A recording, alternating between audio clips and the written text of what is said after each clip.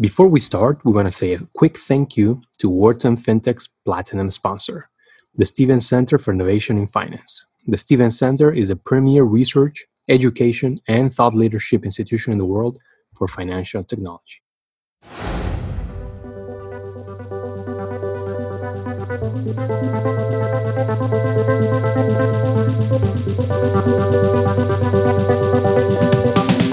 Hello, everyone, and welcome to the Wharton FinTech Podcast. I'm your host, Miguel Armaza. Our guest today is Christine Kenna, partner at Ignia, an early to late stage venture capital firm that invests in innovative solutions for the emerging middle class in Latin America. Christine joined Ignia in 2011 and has been investing and working with entrepreneurs in strategic planning, critical problem solving, and operational issues. We discuss her background, her investing approach, the evolution of the fintech ecosystem in the region, and the important efforts she leads to continue improving diversity and inclusion within the private capital industry in Latin America. Christine graduated from Duke University and has an MBA from Harvard Business School. And now please join me in a fascinating chat with Christine Kenna. Christine, thank you for joining us on the Wharton FinTech Podcast. Extremely excited to have you join us all the way from Mexico City. Can we start by hearing a bit about your background and a little bit of how you got to your current role? Absolutely. Well, thank you so much for having me here. It's really exciting to see all the work that you're doing with the podcast, and I'm very happy to contribute in any way I can. So I am currently sitting in Mexico City. I am a Chilanga Gringa, as I've been called before, originally from Palo Alto, California, from Silicon Valley. But I have been living here, working here, investing in Mexico actively since 2006. So it's my home now. I would say I never would have imagined a career in venture capital. I would have never imagined my life in Latin America and supporting Latin American entrepreneurs. But I can say that growing up in Silicon Valley, I was very early on intrigued by what could happen through technology, through innovation and change.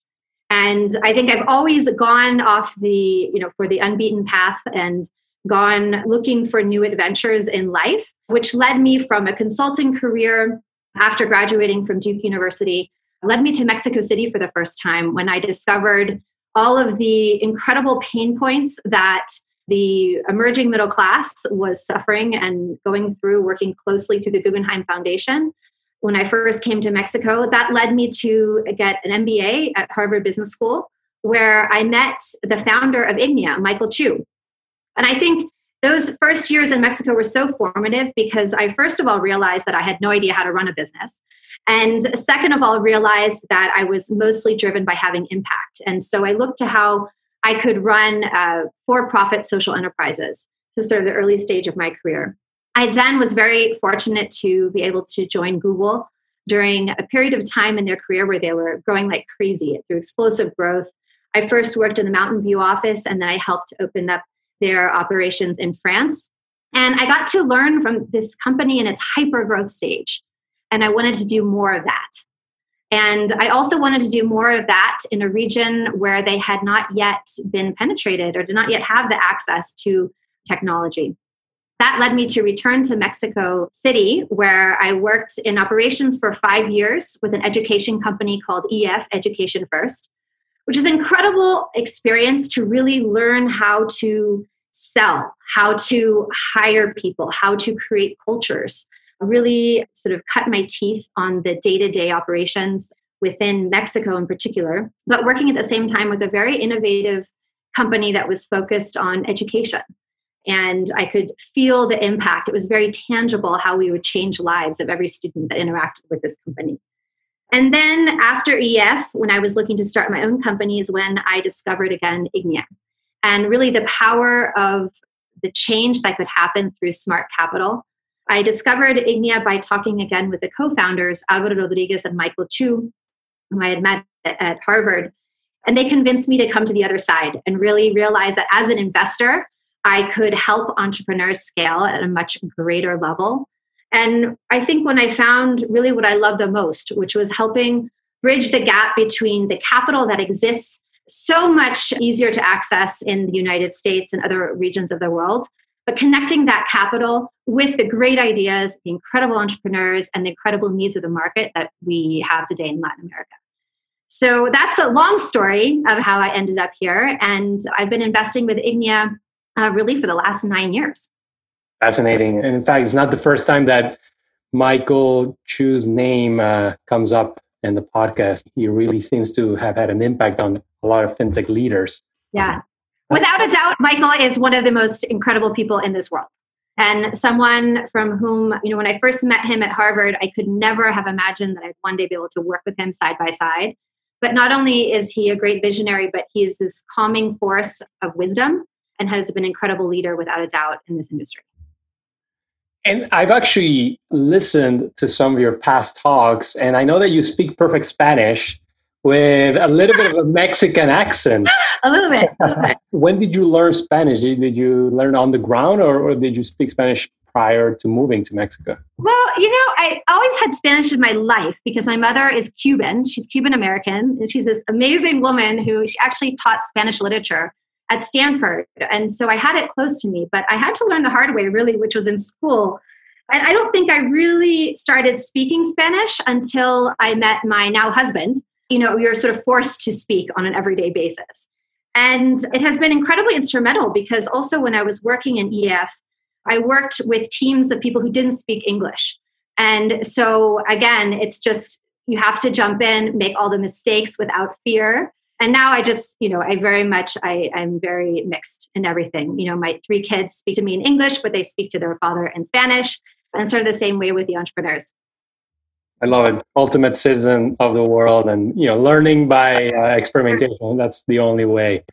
Great. So tell us a little bit more about Ignia. I mean, it's definitely one of the leaders in the region, right? Tell us a little bit about the focus and your approach to investing in the region. Yeah, so Ignia was the first venture capital fund based in Mexico. The first fund was an impact investing fund. And we had the benefit of some really incredible LPs that helped us form the funds, our processes, and allowed us to also, I think, help build the whole ecosystem. Because when Ignia was founded, it was the same time that the first iPhone was coming out into the market. So it was very different types of businesses that we were looking at and very different types of entrepreneurs. We had a lot of lessons learned from this first fund, one of which is that we didn't have any funds with whom we could co-invest. So the companies that we invested in were very starved of capital. So that fund was started in 2008. And then we raised our second fund, that was a vintage 2016 fund, with continuing to focus on investing in businesses that were serving the emerging middle class. And I think that is really important. Our investment thesis has not changed at all because we support the entrepreneurs that are providing goods and services, bringing through technology, really attacking these major pain points and solving problems across the region where we see enormous opportunities and markets. What has changed is that we have, between our first fund and our second fund, we have simply taken off the impact thesis, sort of like the way that we describe or market what we do. Because I think a lot of people thought that we were impact focused only, when actually it is, in order to create impact, we have to build sustainable companies that have exceptional returns. And in order to draw more capital to the region and create new industries, we continue to have to help these companies and these entrepreneurs be wildly successful also with their returns. So our second fund we raised through Mexican pension funds primarily, which I think was an important step in the industry because it's a very relevant source of capital to help build out the local ecosystem. And the role that Ignia plays today is that we are the fund and the investors that entrepreneurs seek out when they are either entering the region, so entering Mexico or Latin America. They could be international companies based in New York, in Israel, or Silicon Valley. And when they become or they realize that the Latin American market is key to them, that is when we will come into their cap tables because we can provide that local knowledge, that local support and help and know-how and access in the region. So that's very important that we also have the local capital supporting us. We will also support companies that are local in Latin America, perhaps in Argentina or Brazil or Colombia or Mexico, that are expanding internationally.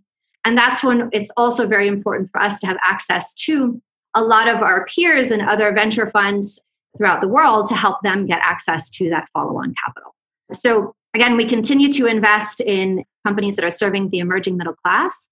We primarily invest in Series A, that is sort of our sweet spot, but that's a different definition in Latin America as it is, in Silicon Valley. But we'll write checks from $500,000 from $1 to $3 million initial checks and go up to $10 million. And if you ask us about the sector, I would say about half of what we've invested in are fintech companies, but we are really sector agnostic. So that means that we're investing in ed tech, a lot of digital commerce, the SaaS companies as well, and really we're open throughout the region. So you mentioned Series A having different definitions across different regions, right? It's also a moving definition and an evolving definition in Latin America, right? Over the last decade, the typical Latin American Series A has definitely grown. And you've had a front row seat to really witnessing this. How has the ecosystem, and particularly probably fintech ecosystem, evolved from your point of view? Well, one, I think that we're just seeing even more impressive entrepreneurs coming at these problems with technology-enabled solutions. And so that's very exciting. I think, if you look years back when the ecosystem was getting started, we would find entrepreneurs that were so limited by the access to capital that they had. And so their vision for the companies remained small, right? They would say, we're going to be the greatest in Mexico. It's like, no, why are you limiting yourself just to Mexico? You're going to be the greatest across the region, right? And so I think that is something that is very exciting to see, that we're also seeing a lot of the entrepreneurs that perhaps were originally from Latin America, but they went and worked in other great companies, other great technology companies, or abroad, and then they're coming back to really bring their solutions because they see the problems here. We also see a lot of foreign entrepreneurs that are coming to the region because they see the opportunity of the market. I think I see that every day. That is something more common in the region. Another major change is that we're finally getting a lot more access to capital, some international VC funds, but also growth capital. It continues to be, I think, the weakest link in the capital chain, but we're seeing some big players coming in able to write bigger checks. And so that is very encouraging because, again, as a primarily Series A fund, there's only so far we can go in supporting these companies. So we also welcome co-investing, and that is something that we try and do with all of our investments so that we just have deeper pockets to support the companies that we love. Christine, something that I like that you mentioned is that you focus on bringing some of those resources from maybe a market like the US into Latin America. That's a topic that is definitely personal for me, bringing access to resources, not just capital, right, into emerging markets. Has that evolved? Is that getting better? Are you seeing more US-based resources get interested in the region? And maybe, how has that been affected by COVID? Yeah, so you bring up a number of topics. I would say, yes, we're seeing more resources that are willing to co-invest in the region.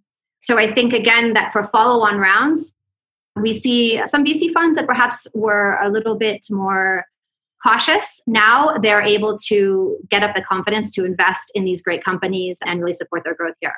I also see that we're now witnessing a consolidation in the number of the industries and companies where you're seeing these international players that are looking to purchase a lot of these companies that have been venture-backed, which is something we did not see before. I think as an impact of COVID, that is absolutely something we're seeing. Perhaps some of the smaller players that had not yet taken off, they're engaging in those conversations. And so M&A activity is beginning to pick up. I think that is also something that is very good. I do think that because of COVID, it's going to be sort of a culling effect. It's going to be a sort of a cleaning it out of the best and brightest, because not only capital is going to become extremely scarce, it already has been. We've seen a 50% drop of capital invested through VCs just in the last quarter alone in Latin America. But I think really the exceptional companies will never have a problem finding the best capital, so they will continue to do well. But a lot of the other smaller companies that perhaps had not yet found their traction will not survive this. So I think that's definitely something. The same thing will happen with VC funds, right? I think that there was an explosion of small funds that were coming out of Mexico and other regions, and a number of first-time funds that are now trying to raise their second funds. And I don't think everyone's going to survive that process. And so I think it's going to be an interesting time of consolidation. There's something else I want to mention. You asked about the importing of resources from abroad into the region. I think one of the aspects I've been most excited about is to see the interest of great talent and people, not just entrepreneurs, but also investors and board members and sort of senior entrepreneurs and investors that are willing to spend their time and invest their time in the region coaching entrepreneurs, which is something that is incredibly valuable. And just sort of that support amongst entrepreneurs that is now trickling down to Latin America as well is going to make a huge difference. Fascinating. That can be even more valuable than capital oftentimes, right? Absolutely. And so do you think the sourcing process is a little bit different for LATAM VC as compared to European or US VC? I think sourcing, it's such an interesting question because one is about a volume of deals that come knocking on your door.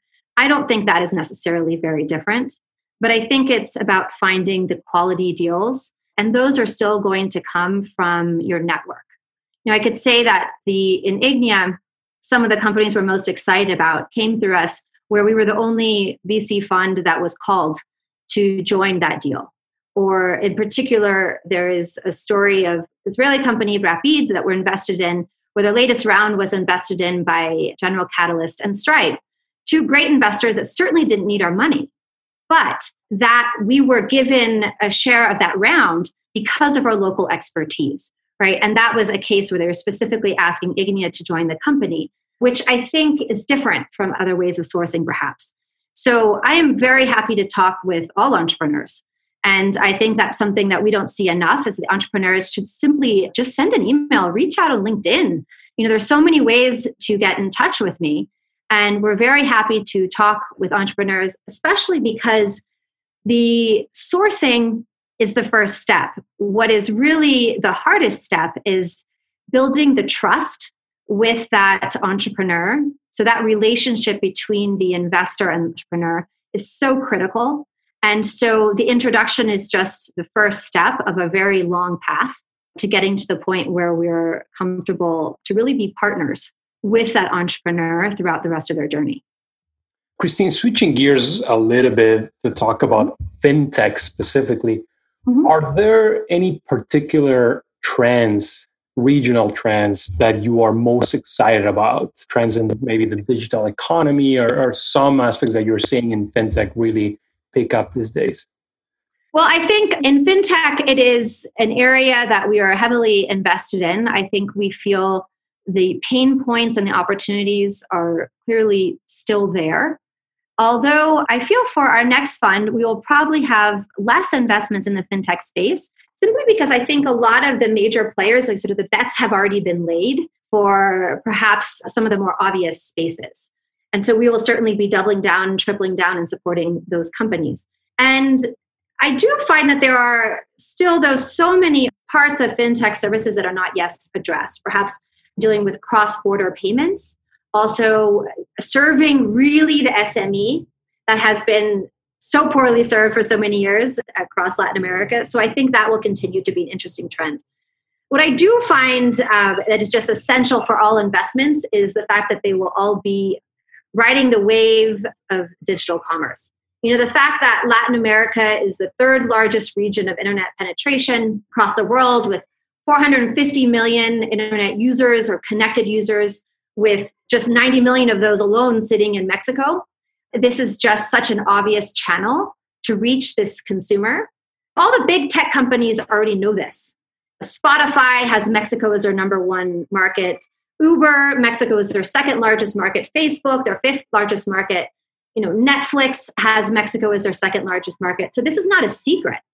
This is just a matter of these startups that are actually able to understand the consumer needs, how to get to provide the best user experience, and how to be agile. And that is where they have such an enormous advantage over the large established financial service organizations and banks that exist, because they can't move quickly. They also can't attract the talent, right? And I think the best talent, everything from engineering talent to marketing, across the board, those people are driven by the challenge of creating amazing companies that can really disrupt an industry. And so they'll join the startups first. I think a lot of people have been sort of waiting to see the change in access to the digital economy across the region. And it took a lot longer for Latin America to get to the point where they are today. And not just because of COVID has this region leapfrogged into connectivity and digital commerce, but also because the fact that now Latin America is one of the lowest costs of connectivity globally. The Mexican consumer spends more than 8.5 hours per day connected. That's way above the global average of 6 hours a day. And so everyone has a smartphone in her hand, and this is something that is finally accessible. Not to mention the fact that logistics have been incredibly improved, payments, fraud issues, and these are all being addressed specifically by fintechs that are coming in with better technological solutions to make the whole e-commerce, digital commerce process much better. Fascinating. Christine, I wanted to talk about some investor statistics that you recently shared on LinkedIn. And that's the fact that female investors in Mexico and Latin America are significantly underrepresented. If I'm not mistaken, you mentioned that women represent only 1% of senior investment roles in private equity funds and around 6% in VC funds. But you also had a message of hope for this. It's not all doom and gloom. Yeah. I mean, what is being done to propel some of this change? And how has your experience been over, your last decade there as an investor? Well, I think it's an issue that is important to discuss or bring to light because it is one of the greatest risks that exist in this industry. The fact that there are not more women making investment decisions and shaping the future. This is something that by nature, it is a challenge because venture investing as a whole, especially through private equity funds, is very new to the region, first of all. And it's a very small industry. So by definition, it is a hard industry to break into.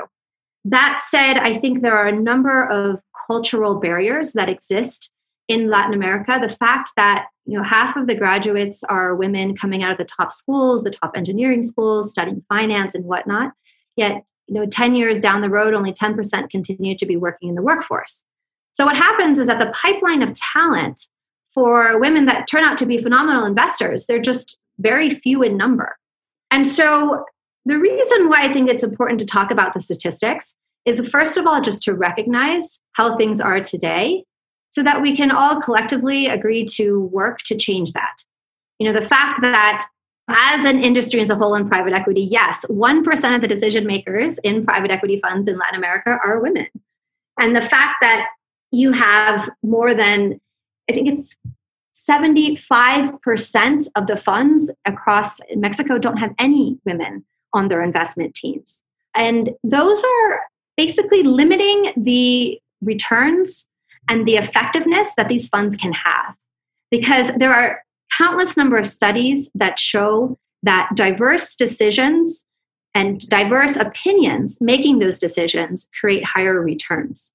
There is a study recently done talking about the fact that if you just increase by 10% the level of females participating in investment decisions in funds, they can increase the fund's overall returns by 1.5% and generate 10% more profitable exits. Gender balanced leadership teams on startups have an average of 25% higher valuations. I mean, these are real numbers. So it seems that it's just an enormously missed opportunity when funds don't try and support diverse opinions or diverse individuals on their investment teams. And I would say it's certainly not constructive to look at who's to blame or why this is. What really, I think the message of hope here is that when we surveyed and asked the different funds across all asset class in Mexico how they felt about this, almost 100% of them said that they're committed to change. They're at the nascent stage of this process. I think 71% of the funds did not yet have any gender or diversity or inclusion metrics or goals within their fund, and they're committed to do that today. So, how are we making change? I think everyone can play a part in this role through different networks from the Mexican Association of Private Capital, MEXCAP, also through a group that helped start called Mujeres Invirtiendo. We have a network of 150 investment professionals across Mexico who are all women. And through these groups, they're working to create the networks of female investors to help bring up more junior investors, to help mentor them and provide them with the training and the skills they need. And so I think that's very important. Also, this industry, to be successful, is all about one's own access to deals, one's access to other investors. And so through these networks, we're helping to make that access become a lot more accessible for women and try and just support each other in this field. The second thing that we're doing is actually trying to get women in this field to be more visible so that we can encourage and try and show younger women who are interested in investing in finance and entrepreneurship that this is a great place to have a career. I could not imagine a more incredible job to have. And I think in my personal experience that it's been a huge advantage to be a woman in this industry. So I can only hope that we can encourage more women to pursue this field. And then finally, we're actually measuring the statistics.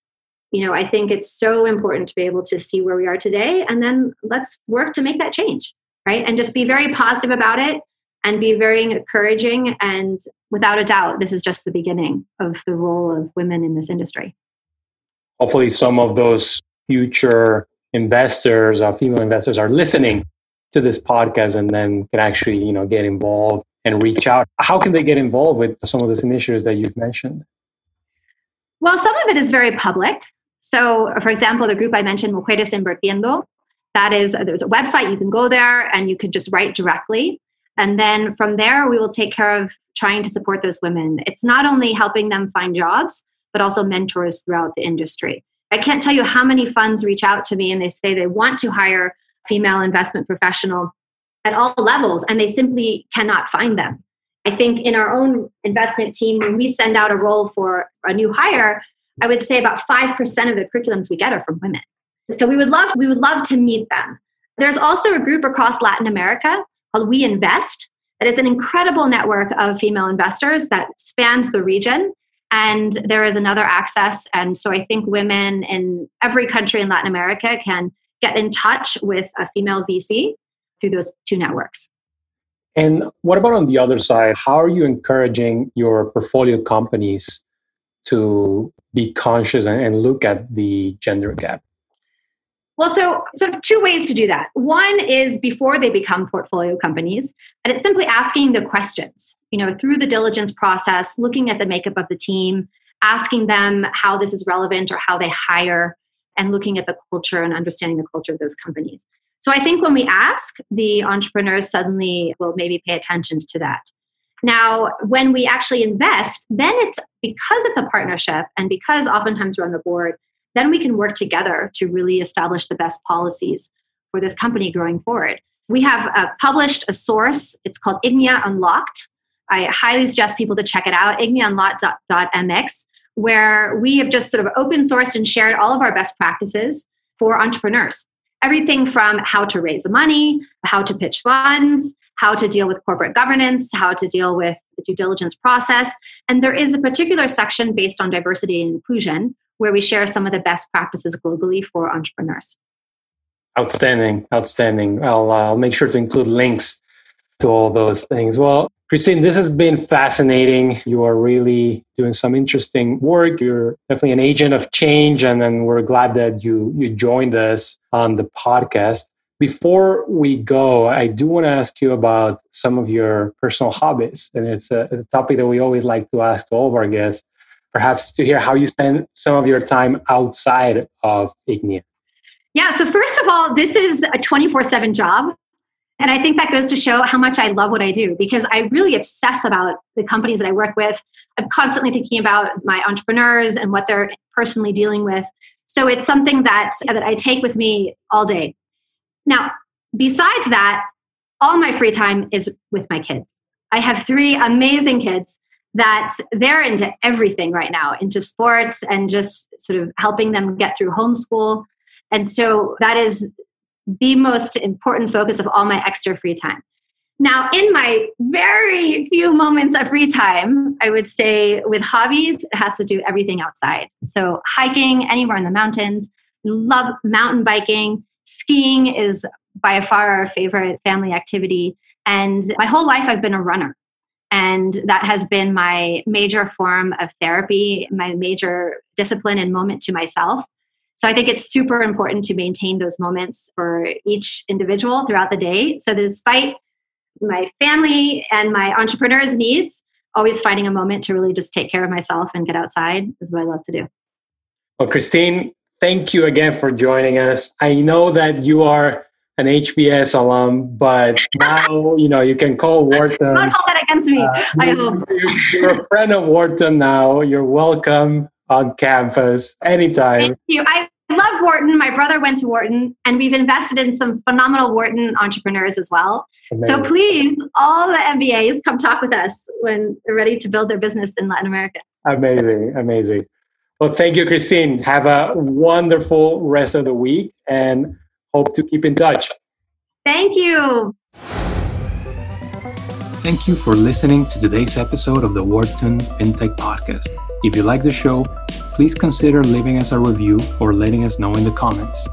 If you want more content from our FinTech community, please subscribe to our podcast channel and find us on LinkedIn, Twitter, and the rest of social media at Wharton FinTech.